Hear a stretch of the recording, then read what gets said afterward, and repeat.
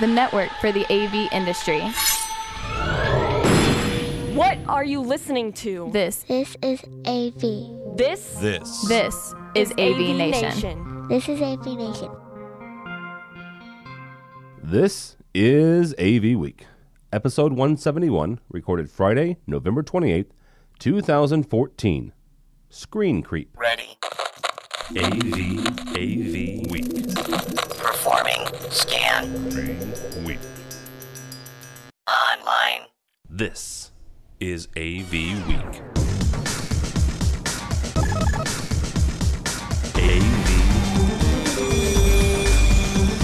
AV Week. This is AV Week, your weekly wrap-up of audio, visual, news, and information. My name is Tim Albright. I'm your host. Welcome. Happy day after Thanksgiving. If you're watching this live, I do hope that your levels of tryptophan have subsided. If you're shopping on Black Friday still, like my wife is, at 2 o'clock in the afternoon on Eastern, God help you all. So, all right. First up, George Tucker, engineering coordinator for World Stage and the world's most beautiful lover of alliteration, George Tryptophan Tucker. How are you, sir? I'm all right, recovering. It was a late night, too much wine, too much turkey, but it was enjoyed by all. Good. Also with us is Harry Mead. Harry is, his lower third says behind enemy lines because he's actually just outside of Pittsburgh, PA. And Harry is a Ravens fan. So how are you, sir? Pretty good. I actually even managed to survive going to the gym this morning with my Ravens hat on. Wow. Impressive. Wow. Yes. It helps that they're better than the Steelers this year. Actually, everybody in the AFC North is pretty much tied up in almost first. Could be and worse. You better could be than almost every other division. You could be a fan of somebody in the NFC South. So, if you didn't see those yesterday and you're a fan of football, I think the Falcons are leading it at 4-7. So I heard somebody who was an NFC South fan actually posted, I think the NFC South should just give up its playoff spot to the AFC North and just be done with it. No, see, I think the Bears should go into the NFC South because then they could actually win a spot in the playoffs. So, speaking of the Bears, my buddy, my pal, Sam Malik from ASK Proxima, a beautiful Bears logo behind him because he is originally from Chicago. How are you, sir? Hey, Tim. How you doing? Yeah, Bears fan to the end, even after yesterday's embarrassing loss. You know what? At least it wasn't that Packers game from a couple weeks ago. That one was... I had a cousin of mine. That's an old-fashioned beatdown. Yeah, that was indeed. That was indeed, and it was the hands of the Packers, not which just kind of made it worse. All right. I don't watch football, and I knew about it. Oh, thank you. By the way, did you see? Speaking of George is a hockey, even by people who don't normally watch. Yeah, George is I was gonna say if Tucker knows about it and it's in football, that's bad.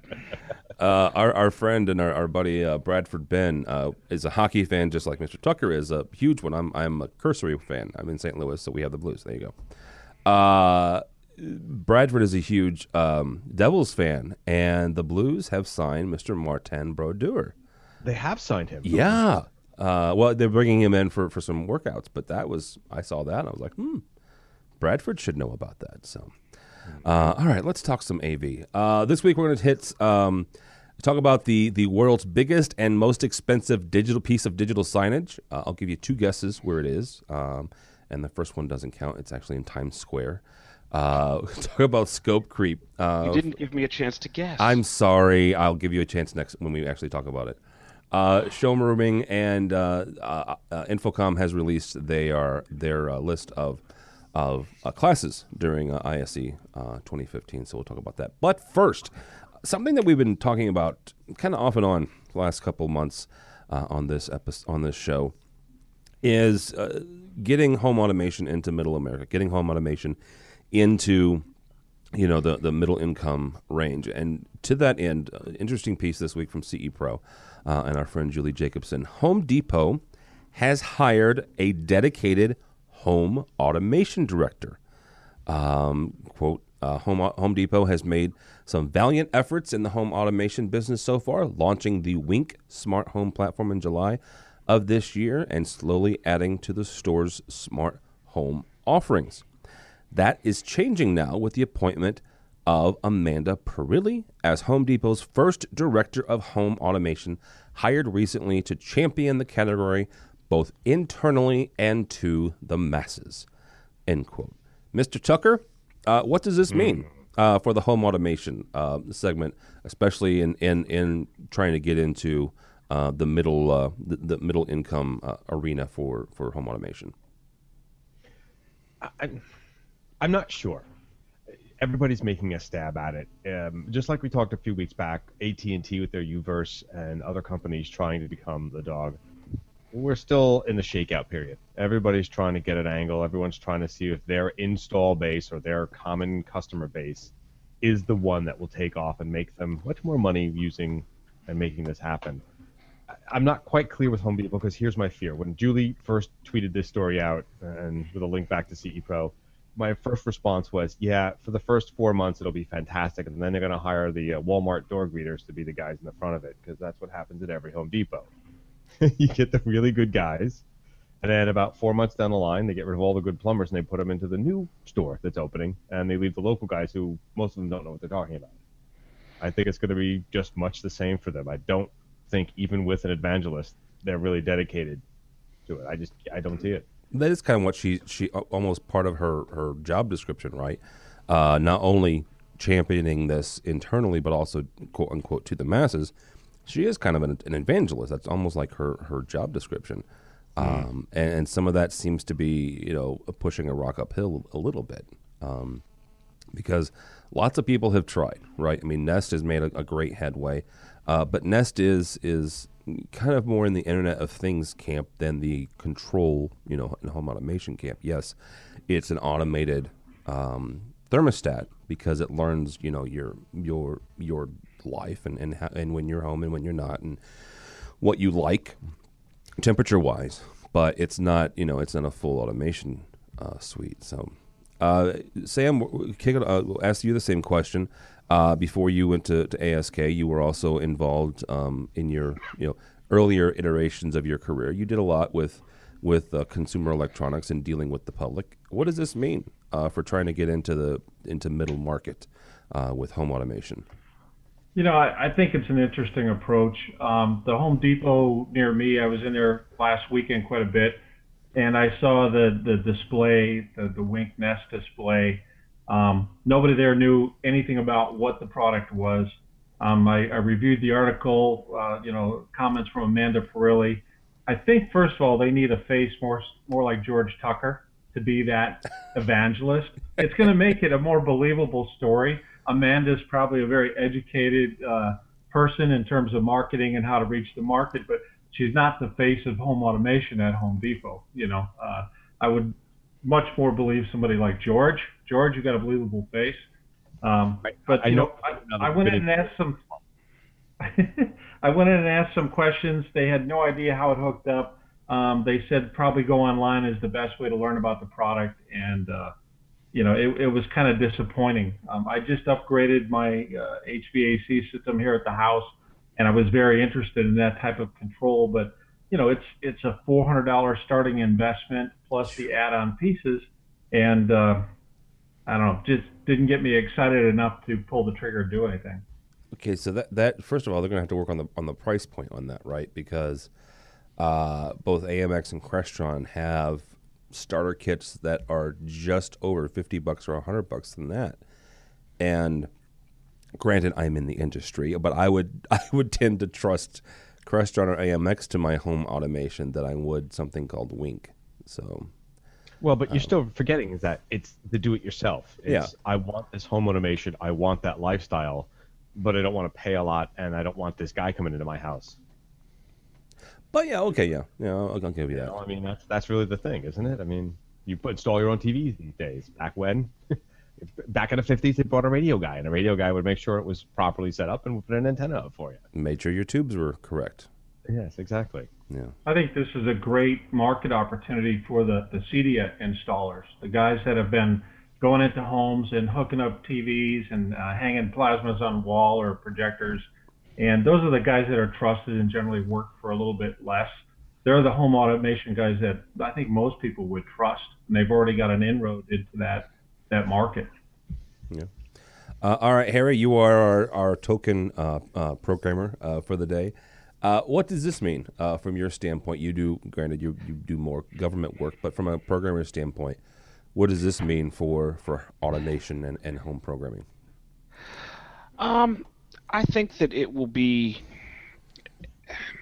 I don't think it's going to take anything really away from the companies that are doing it. You're going to get the little tiny jobs are going to come out of this. Okay. You're not. Nobody's going to use something like this for a 5,000 square foot home that they're doing multiple zones of all this other happiness and everything else. What I've noticed with Home Depot, especially in their home networking, home, I guess, automation, but in smart home, I guess, to pull a term from a couple of years ago, they have a bunch of parts, and they have a bunch of things that you can do in order to get these things done. My house has been wired up almost exclusively with Home Depot parts.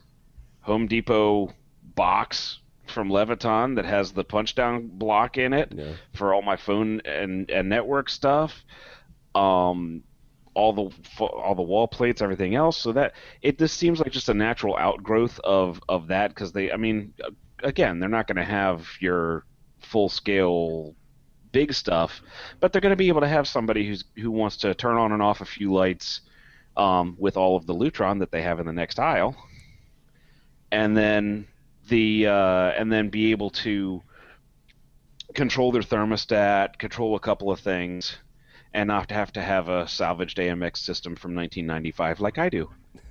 And some X10 thrown in there for good measure. So you got to rub the X10 in me. You just got to rub it in. No, it's a good thing. You're such a fabulous engineer that your X10 is still working.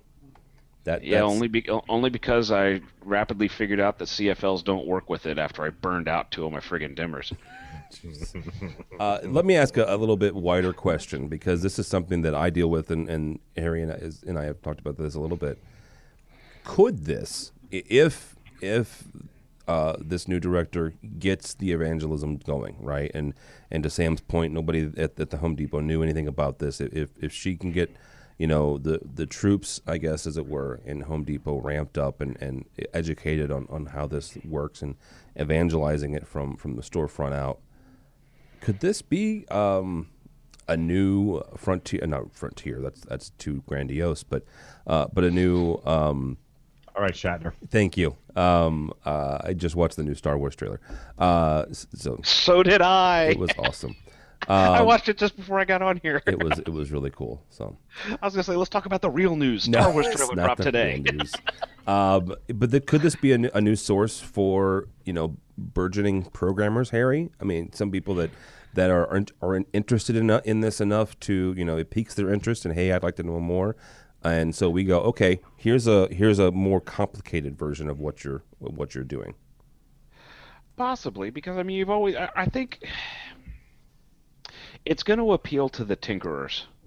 The guys who mess around with their house. Like before I even got into AV, and I was using X10, and I was setting timers, and I was doing different things, and all of that stuff.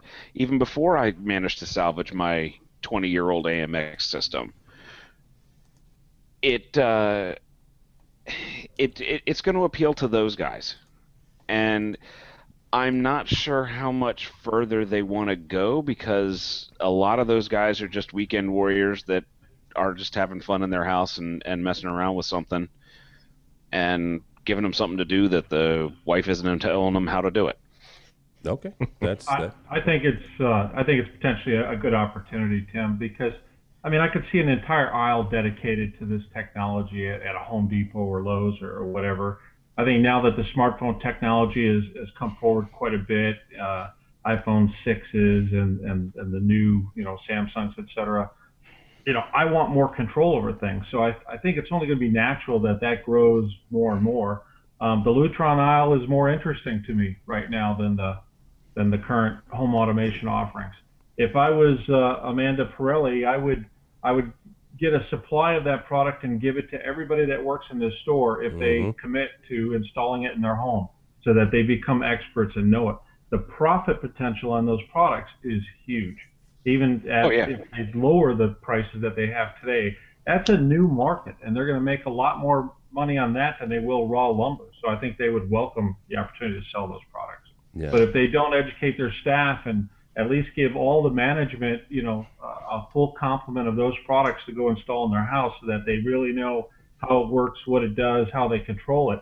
And not only that, that'll get them excited. They'll be pulling out their phone going, look, I can show you a video of my driveway, and I'm going to change my thermostat right now, and this is the coolest thing. And that's how you evangelize. That's how you get people excited about it. I think part of what this is something we talked about back at InfoComm this year, was the fact that all it's going to take is somebody big to jump in to the home automation market. We thought it might be Apple with their Apple stuff, but I haven't heard a lot of that since it came out. But it's just going to take somebody big to jump in, and who can bully the end units a little bit more than an AMX or Crestron can into, oh, by the way, we're offering home automation. Like if Apple, just using them as an example, and I am so not an Apple evangelist, but if Apple were to come out and say, this is our home automation platform, this is our protocols, if you want to be included in our iHome automation, you need to be using these protocols, and all the manufacturers would jump on that. Whereas you can't. There's been some success with like a Crestron Inside or AMX Inside type thing with some of the display guys, but you're not going to get widespread adoption of that until somebody big jumps in. And when somebody big jumps in, say again, just using Apple as an example, it's going to be so that anyone can do it, or anyone who can operate their smartphone will be able to program their home automation system, and then it's going to jump into, well, if I can program this at home, why can't I do this at the office? Yeah. Which has been so many things that I've seen recently. Well, that and wireless video is also one of those things that I can do this at home. The problem with the Apple model, though, is that Apple changes the way they do things every quarter. I mean, we've all heard the story about the iPods back in the day when all the control manufacturers were making ports. And, of course, remember when they stopped working? Because they changed the 25-pin port configuration when they released the new Nano colors, and nobody worked. Not the GMs, not the Hummers, not the Crestron ports, all because they went, oh, yeah, we forgot to tell you. They don't play nice with people that way, and I think that's part of why Apple's never gone really full into the home automation thing. Because home automation in that level is hard, and they don't like being bound into not being able to change with an infrastructure that they can't control. So it would be Apple products only. Oh yeah, I think if anybody's going to do it, it's going to be either a Microsoft or a Google or something like that is going to jump in. I think of the big ones, they're more likely than Apple, because Apple's going to want it to be their entire universe from front to back. Yeah, they want the infrastructure along with everything else. Well, and one of the Uverse has an opportunity, I suppose. Home Depot might, but here's my problem with the Home Depot thing. And you said that maybe it'll bring somebody in who's interested. I think you'll get the person who wants it in their house, but the hobbyist who then makes it to the next level of being a programmer, probably not. And for two quick, one, the chips and brains are getting much smarter, and they're going to do more for you. So there's really not any thought process other than maybe a logic tree of when I have this light on, that light goes off, or it's a three-way switch, not a two-way switch. And second, they don't really want a lot of flexibility needs, because the idea with Home Depot is selling boxes. They're cheap to make. You make a profit off the volume. That's what you're selling, is volume. You're not selling the other services. You're not making money off the software from people like Home Depot buyers. You're making money on boxes. And that's a limited thing to make money off of and still keep it flexible and have that next level set. I just don't see it. But they could, though. I mean, I guess I'm going back to AV World. where one of the buzzwords is services, right? Most integrators that I talk to nowadays, they're still trying to put together a business plan that revolves around, or at least has a component of selling services to their clients. Because, whether it's, a maintenance agreement, or it's, taking care of things remotely, a lot of integrators are trying to ramp that up. And Home Depot could, or any other box store, instead of just selling the boxes, they could create, this whole services model where, yes, you're selling the boxes, but you're also selling other things too. So they could, but do they actually? I mean, they would pretty much have to follow some of the same way it appears they're doing some of their other things, like HVAC or Windows or whoever else is sitting there at the front when you walk in through the door, as being a third party working for Home Depot. So in that way they may bring in some of the Cedia type guys. They may have, okay, we're going to give you this territory.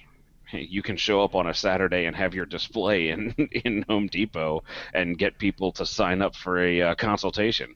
And you'll use the products that are in the back, but you'll make them all work. And yeah, that sounds. I just don't see Home Depot going into the services thing. They would have done it years ago.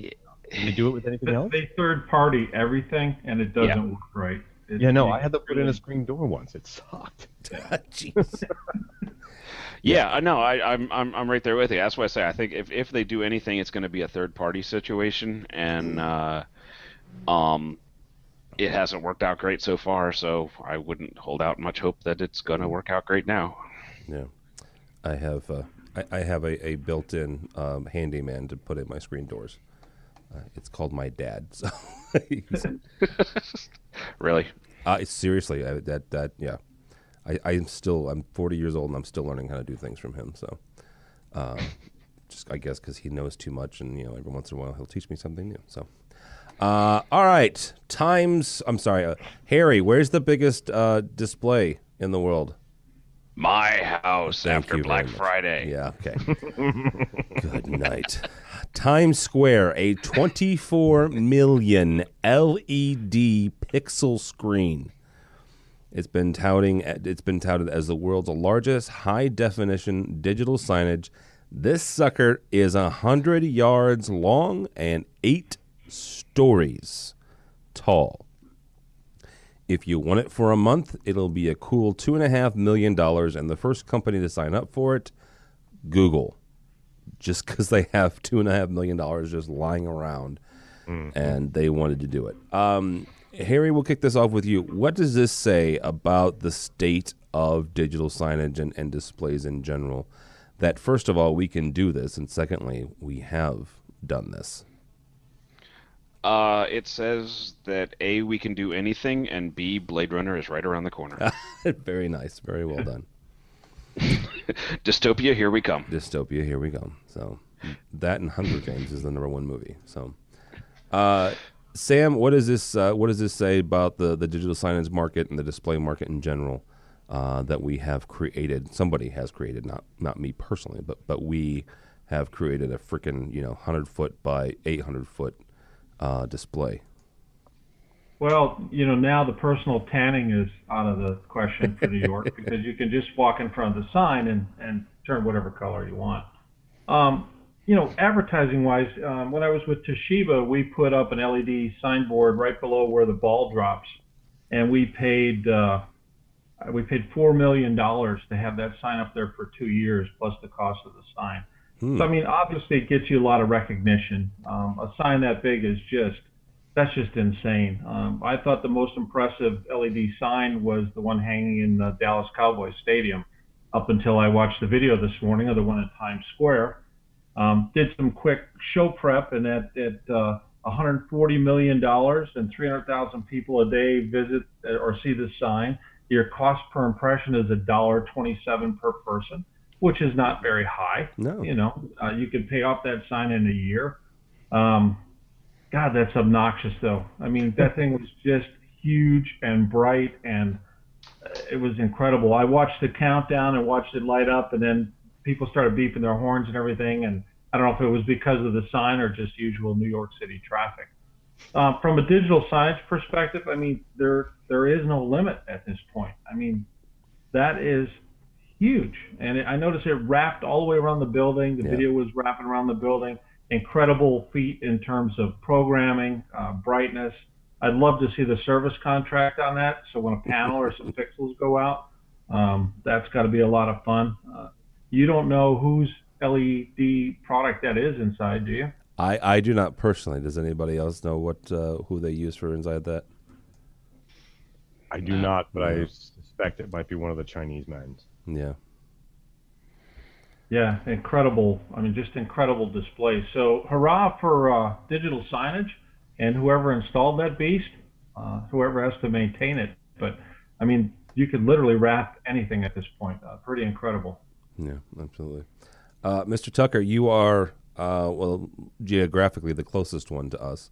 To that. I did some research and read some New York Times articles and a few BBC did a couple stories on it and interviewed some New Yorkers, and it was 50-50. It was half, oh my lord, it's obnoxious, like Sam said, and the other half was like, yeah, that's pretty cool. First of all, from the AV standpoint, and then I want to get your perspective as a New Yorker. What does it say about where we are in AV that we're able to accomplish this? Well, it means that, first of all, digital signage is the king of all media. It's especially in a place like Times Square in New York. That we can do it is amazing. I mean, we've talked about what my company, World Stage, did with some upfronts. I mean, something like 1,142 of those barcode tiles in a single moving set. I mean, there's really cool stuff you can do with these things now. They are at the age and the maturity and reliability that, and especially outside, that thing's going to last a good long time, long enough, as Sam said, to make your money back on your impression per person, and what they sell, they sell. It is a really cool technology. You can map stuff with this. You can make all kinds of dimensional. It could really freak people out if you map it correctly and get some of that graphics done right. What I think it says about Times Square is that print is dead. There is no billboard. Yeah. I mean, this is by CBS. CBS owns all those billboards and all those things out here in New York. That's one of their major businesses. But it is pretty darn incredible. Walking past it is bright as all get out. But it's more of a distraction, but that's Times Square. You either are looking up with your mouth agog, or you're in a car or walking straight ahead with your head down going, get out of my way, tourist. So it's one of the two things happening. Good night. You've got all the people lining up to the uber cheap clothing stores from all over the world and having their pictures taken when they show up on screen. And then you got the New Yorkers going, get out of my way, I want to go to work. Get out of my way, I want to go to home.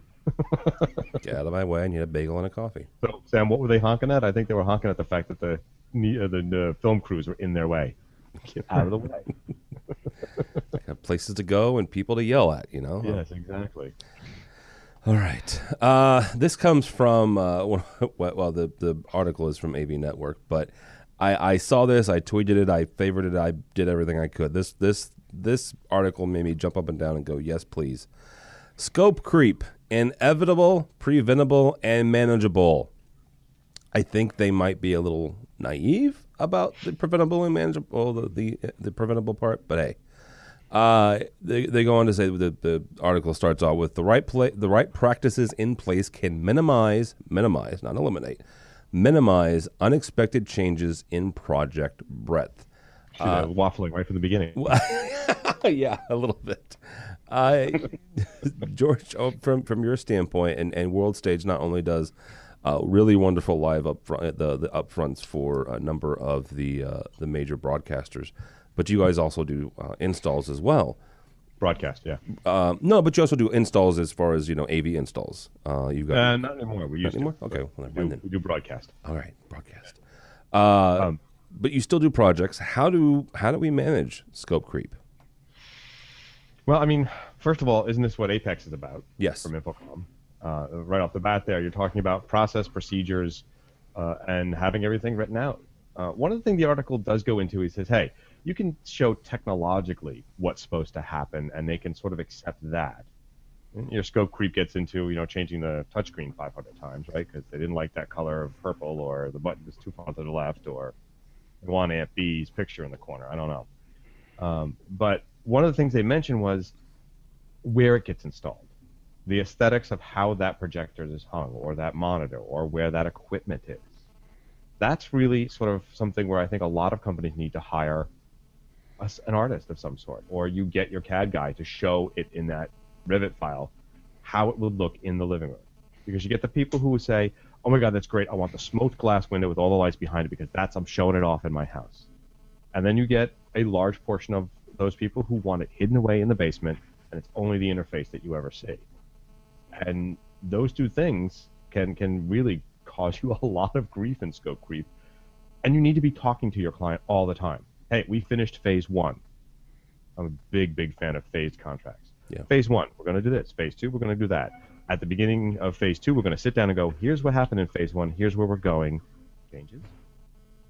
Are we all in agreement? Good, because they can never be that, well, I didn't know.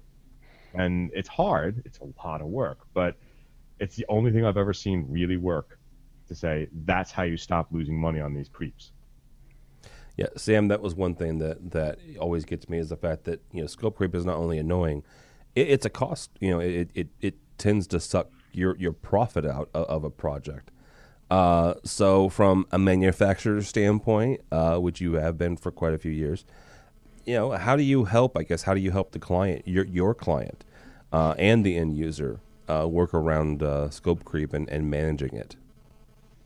Yeah, I don't know that we have a lot of input from the manufacturer standpoint. I agree with Dale Botcher from AVI SPL that your installer is kind of the first responder, right? They have to kind of be on the watch, listening to what's going on, not just banging in equipment, but there's cues. It's like playing poker with somebody. You got to watch for the tells, right? And you've been out on one job after another. You have to, pay attention to what's going on around you, because you'll get a reaction. I agree that as each step, as you complete each part of the job, you have a checklist. Hey, we're at this phase 1, phase 2, phase 3. That can eliminate it. One of the frustrating things, or the angle that I saw on this discussion item, is I work with a lot of architects and consultants. And what we've realized is on education, school installations, K through 12 for projectors, the consultants are copying, cut and paste previous jobs. So they're really not going to the site. They're not researching the job. And they just cut and paste, well, this is another school with 45 classrooms, and we're going to use this product and this mount. And they just cut and paste it together without actually doing the proper research. So then when you're the integrator and you're out on site and you start to install that gear, and you realize it was a cookie cutter cut and paste type of project that the consultant recommended, that's when you get into problems, because they never actually were on site. They never saw the job.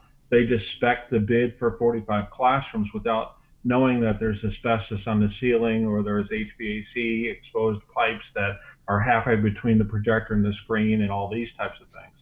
And that's what I've seen a lot more of lately. And you're right, the integrator, the dealer, the installer, they can give up all their profit very quickly when they run into these problems because it wasn't spec'd properly. The trend I've seen lately, being on the projector business with ASK Proxima, is that many of the dealers, the integrators, are walking away through the K through 12 business, which was a mainstay 5 years ago. And they're more focused on the corporate side of things, because it's documented. There's a contract. Here's what you're going to get. Here's what we're going to do. This is what you can expect the final result is. This is when we expect to get paid. And it goes smoothly like that, versus a board of advisors in a school system that's really not technology people, and they really don't know. They know they want to have an image on the screen for the instructor to use, the teacher, but they're just not professional about the installs like you would find in a more corporate type environment. So yeah, it's a big concern. If you're not a professional company and you have this down and you know how to go out and do a job, install it, and get it done, potentially it could be a big loss for your company as these, ideas, problems, suggestions come up that change the scope of the install from what was originally bid or planned. Yeah, absolutely. Harry, from your standpoint, at your company CCS on the East Coast, how do we manage these things? It's got to start For me, it's got to start with setting expectations at a sales level right from the get-go. Setting expectations and working with whomever you're working with within your company to craft a scope of work that's tight. You need a tight scope of work so that you have something to refer back to when you're finished of, okay, we accomplished A, B, C, and D. A, B, C, and D. Bam, done. It works. It's to spec. Now buy it. No. Now sign off. Now sign off. And a lot of times what I'll do, because I flip back and forth wearing a bunch of different hats, what I'll do is I'll tell the customers, okay, you're already starting to notice a couple of little things that you may or may not like. We give you, I think we give them 45 days, 60 days, something like that, of come up with, if there's something that's not functioning the way that you want, control system wise, we'll come out at the end of that period and take care of the nips, tucks, whatever that had to happen with that. But also drive it for a little while and then see if there's another function that you really wanted that wasn't necessarily covered in this. And then that's when we come in with a possible change order. For an example, I've been working on a system or a bunch of systems in a building for a company, and we kind of had three models. We had the small conference room, we had a medium conference room, and the boardroom. The boardroom had a bunch of bells and whistles. Oh, yeah. Projector comes out of the ceiling, a couple of beamformer mics. It's all good. Medium was a scaled down, no VTC. Smalls were basically a Mondo pad on the wall with some DM to get it from the table. They're doing some work on another floor, and they've decided they want to put in another small conference room. But they said, okay, so we see how we're using the small conference rooms now for the last 6 months. We want to go ahead and add Apple TV into it because we've standardized on iStuff. And we want to have a little bit of background control in it so that somebody, when they lose the remote, you can still operate it easily.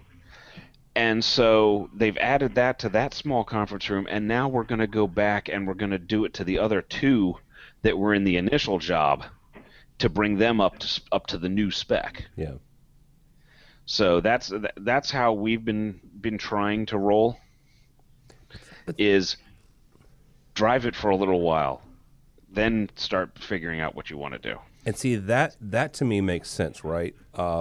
What doesn't make sense, and this is where some of the scope creep happens a lot of times, the client, and you can do this in residential or you can do this in commercial. It goes either way, where either they'll read something, they'll see something, or they'll visit someone else's facility, and they'll say, "Hey, by the way, I thought this was really neat. Can we do this?" I don't care what this is. And the answer from the salesperson 9 times out of 10 is, yes, absolutely. And the answer from the engineer and the programmer's standpoint is, excuse me, you did what? You said we could do what? Yes, that can be done. Yes, I can change out an entire VTC and, get the directory and this, that, and the other, which, you didn't tell me you wanted to do except for, 5 minutes ago. Yes, that's possible. It will also take, a couple of hours of engineering, 3 pieces of equipment, and the programmers will take another 5 or 6 hours to reprogram what you just added. So yes, it is possible, but you just either cost the customer more money or sucked a bunch of profit out of the project. So well, and that's what we've been trying to teach the salespeople. Yes, that can be done. Let me get a price for you on that. Exactly. Yes. That's the second half of that sentence is the important part. Mm-hmm. Let me get a price for you on that because it ain't free. No. Okay, and I've been having a minor battle over getting people to pay for design. It's like, Well, how many hours do you think we're sitting in the back working on your jobs to make them function? None. It's magic. It just happens. Better thing. Go ahead, George. Sorry. I'm sorry. I didn't mean to step on you. No, I stepped on you. Go ahead. That comes back to Sam saying there's the cookie cutter thing. Why are there cookie cuttering? Because no one wants to pay for the design, so you're given a pro forma template. I hope I said that right. I think you did. Yeah. To use because it's the inexpensive way to do it, and then the install guys should figure it out before they go on with a site survey saying, hey, we have to buy X amount of dollars more in mounts or stuff to get this mount to work. But that's what they're doing it for. Design is important. You're right, Harry. I'm right with you. And yes, it can be done. Let me get a price. But they don't want to pay for design, so everyone's just putting out cookie cutters and saying, we'll make it work. We'll fix it in the mix. It doesn't always work Fix out, it in right? post, yeah. Fix it in post. Yeah. Exactly. Well, and some of that's also probably, and I don't know this for a fact, but this is my own 2 cents, probably the rise in popularity of the huddle space is some of that, right? You throw a display up there, you hook up a couple cables. Yeah, maybe you've got something that manages it in the middle, whether it's wireless or wired. But well, how much is it? How long does it take to design that? It's all internets. It's all internets. It's all wireless. So, all right, guys. It's the day after Thanksgiving, and we're gonna, kind of wrap this one up a little early. Real quickly, Infocom has released their list of courses, and I say Infocom for ISE 2015 because ISE, Integrated Systems Europe, is half Infocom and half CEDIA. So CEDIA will release theirs probably this week, actually. But Infocom has released theirs. They're doing needs and analysis for end user requirements, digital audio protocols, design documentation and tendering, understanding multi-channel projection, 4K and streaming. Yay! That one will be interesting. Collaboration in the BYOD era. Network administrators, cracking the code. That one is, that one's needed. And then in-store analysis, analytics rather. Improve the ROI of your digital signage solution and enhance your customer experience at the same time. We'll put a link up to this story and also how you can apply to go to ISE 2015. And we're trying to go to ISE 2015. We've done a Kickstarter thing. Halfway there. We're halfway there. We got about a week to go, depending on when you watch and or listen to this podcast. It ends on the 10th of December. So if you can't give us anything, just pass it along to somebody, your rich uncle or somebody right there. It's about $10,000 to send 3 of us. The more we get, the more guys and gals we can bring. So check that out if you would, please. There's a link on the show notes. So, all right, gentlemen. Sam Malik from ASK Proxima. Thank you, sir. Good to see you, Tim. Thanks for having me. Absolutely. How can people get a hold of you or ASK Proxima?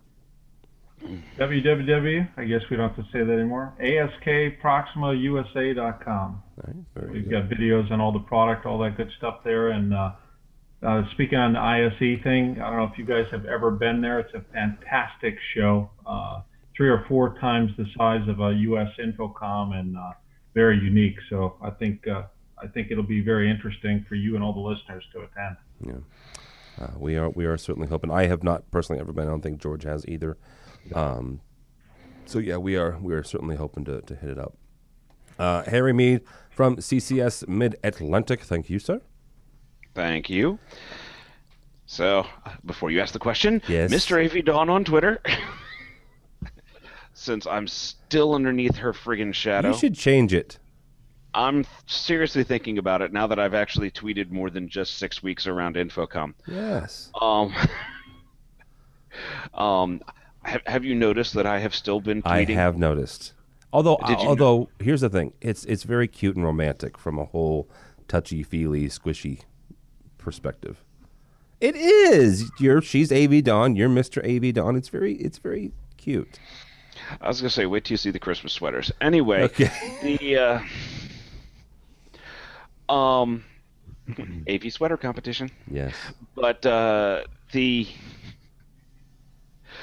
so that may change. But yeah, using the hashtag still tweeting. But yeah, Mr. AV Dawn, Harry Mead on Facebook, Harry Mead on LinkedIn, all that other happiness. CCS Mid-Atlantic is our website. and you can see us there. Very cool. All right. Last and certainly not least, the left side of my brain, Mr. George Tucker from World Stage. Thank you, sir. Thank you. And they can find me at Tucker2's Commercial Integrator, various other publications. I'm out there. Tech Put in my name, Decisions. you'll find it. Yeah, Tech Decisions as well. Yeah, Tech Decisions on occasion when I can write a nice missive. Jeez. All right. Yeah, don't follow me. It's boring. It's usually about bears, and yesterday it wasn't pretty. But go by the website if you would, please, avnation.tv, avnation.tv. You'll find this program and a host of others. Goodness gracious. There's an awful lot of people writing for us and doing things that are really cool. We have 2 brand spanking new shows. One is the Tech Rap with our buddy Phil Cordell, who has penned and recorded a song for the aforementioned AV sweater competition, which we'll get to in a second. And our buddy Tony Zotti has started one about AV networking called the POE Show. So check that out if you would, please. Also, with our friend John Green at Advanced AV, we are putting together we're calling it an AV sweater competition. Some people have referred to it as the Ugly Christmas Sweater or the Ugly Holiday Sweater Competition. If that's the angle you want to take, but we're calling it the AV Sweater Competition. If you're on social media, it's the hashtag AV Sweater. So just take a picture of yourself and your AV sweater, and the winning, the best or worst, however you want to look at it, AV sweater will get some nice gift cards from the guys at Advanced AV. So mine's electrified. That's cool. You know, that right there is it LEDs or incandescents? Yeah. LEDs. LEDs. Only the best. You know what? If somebody can come up with one that has incandescent lighting, that would be killer. Or track lighting. So, but yeah, check that out. When it comes to my AV sweater, I think I'm just going to go with wind power. Solar. All right. Yeah, so check that out. avnation.tv. avnation.tv. Thanks so much for listening. Thanks so much for watching. This has been AV Week.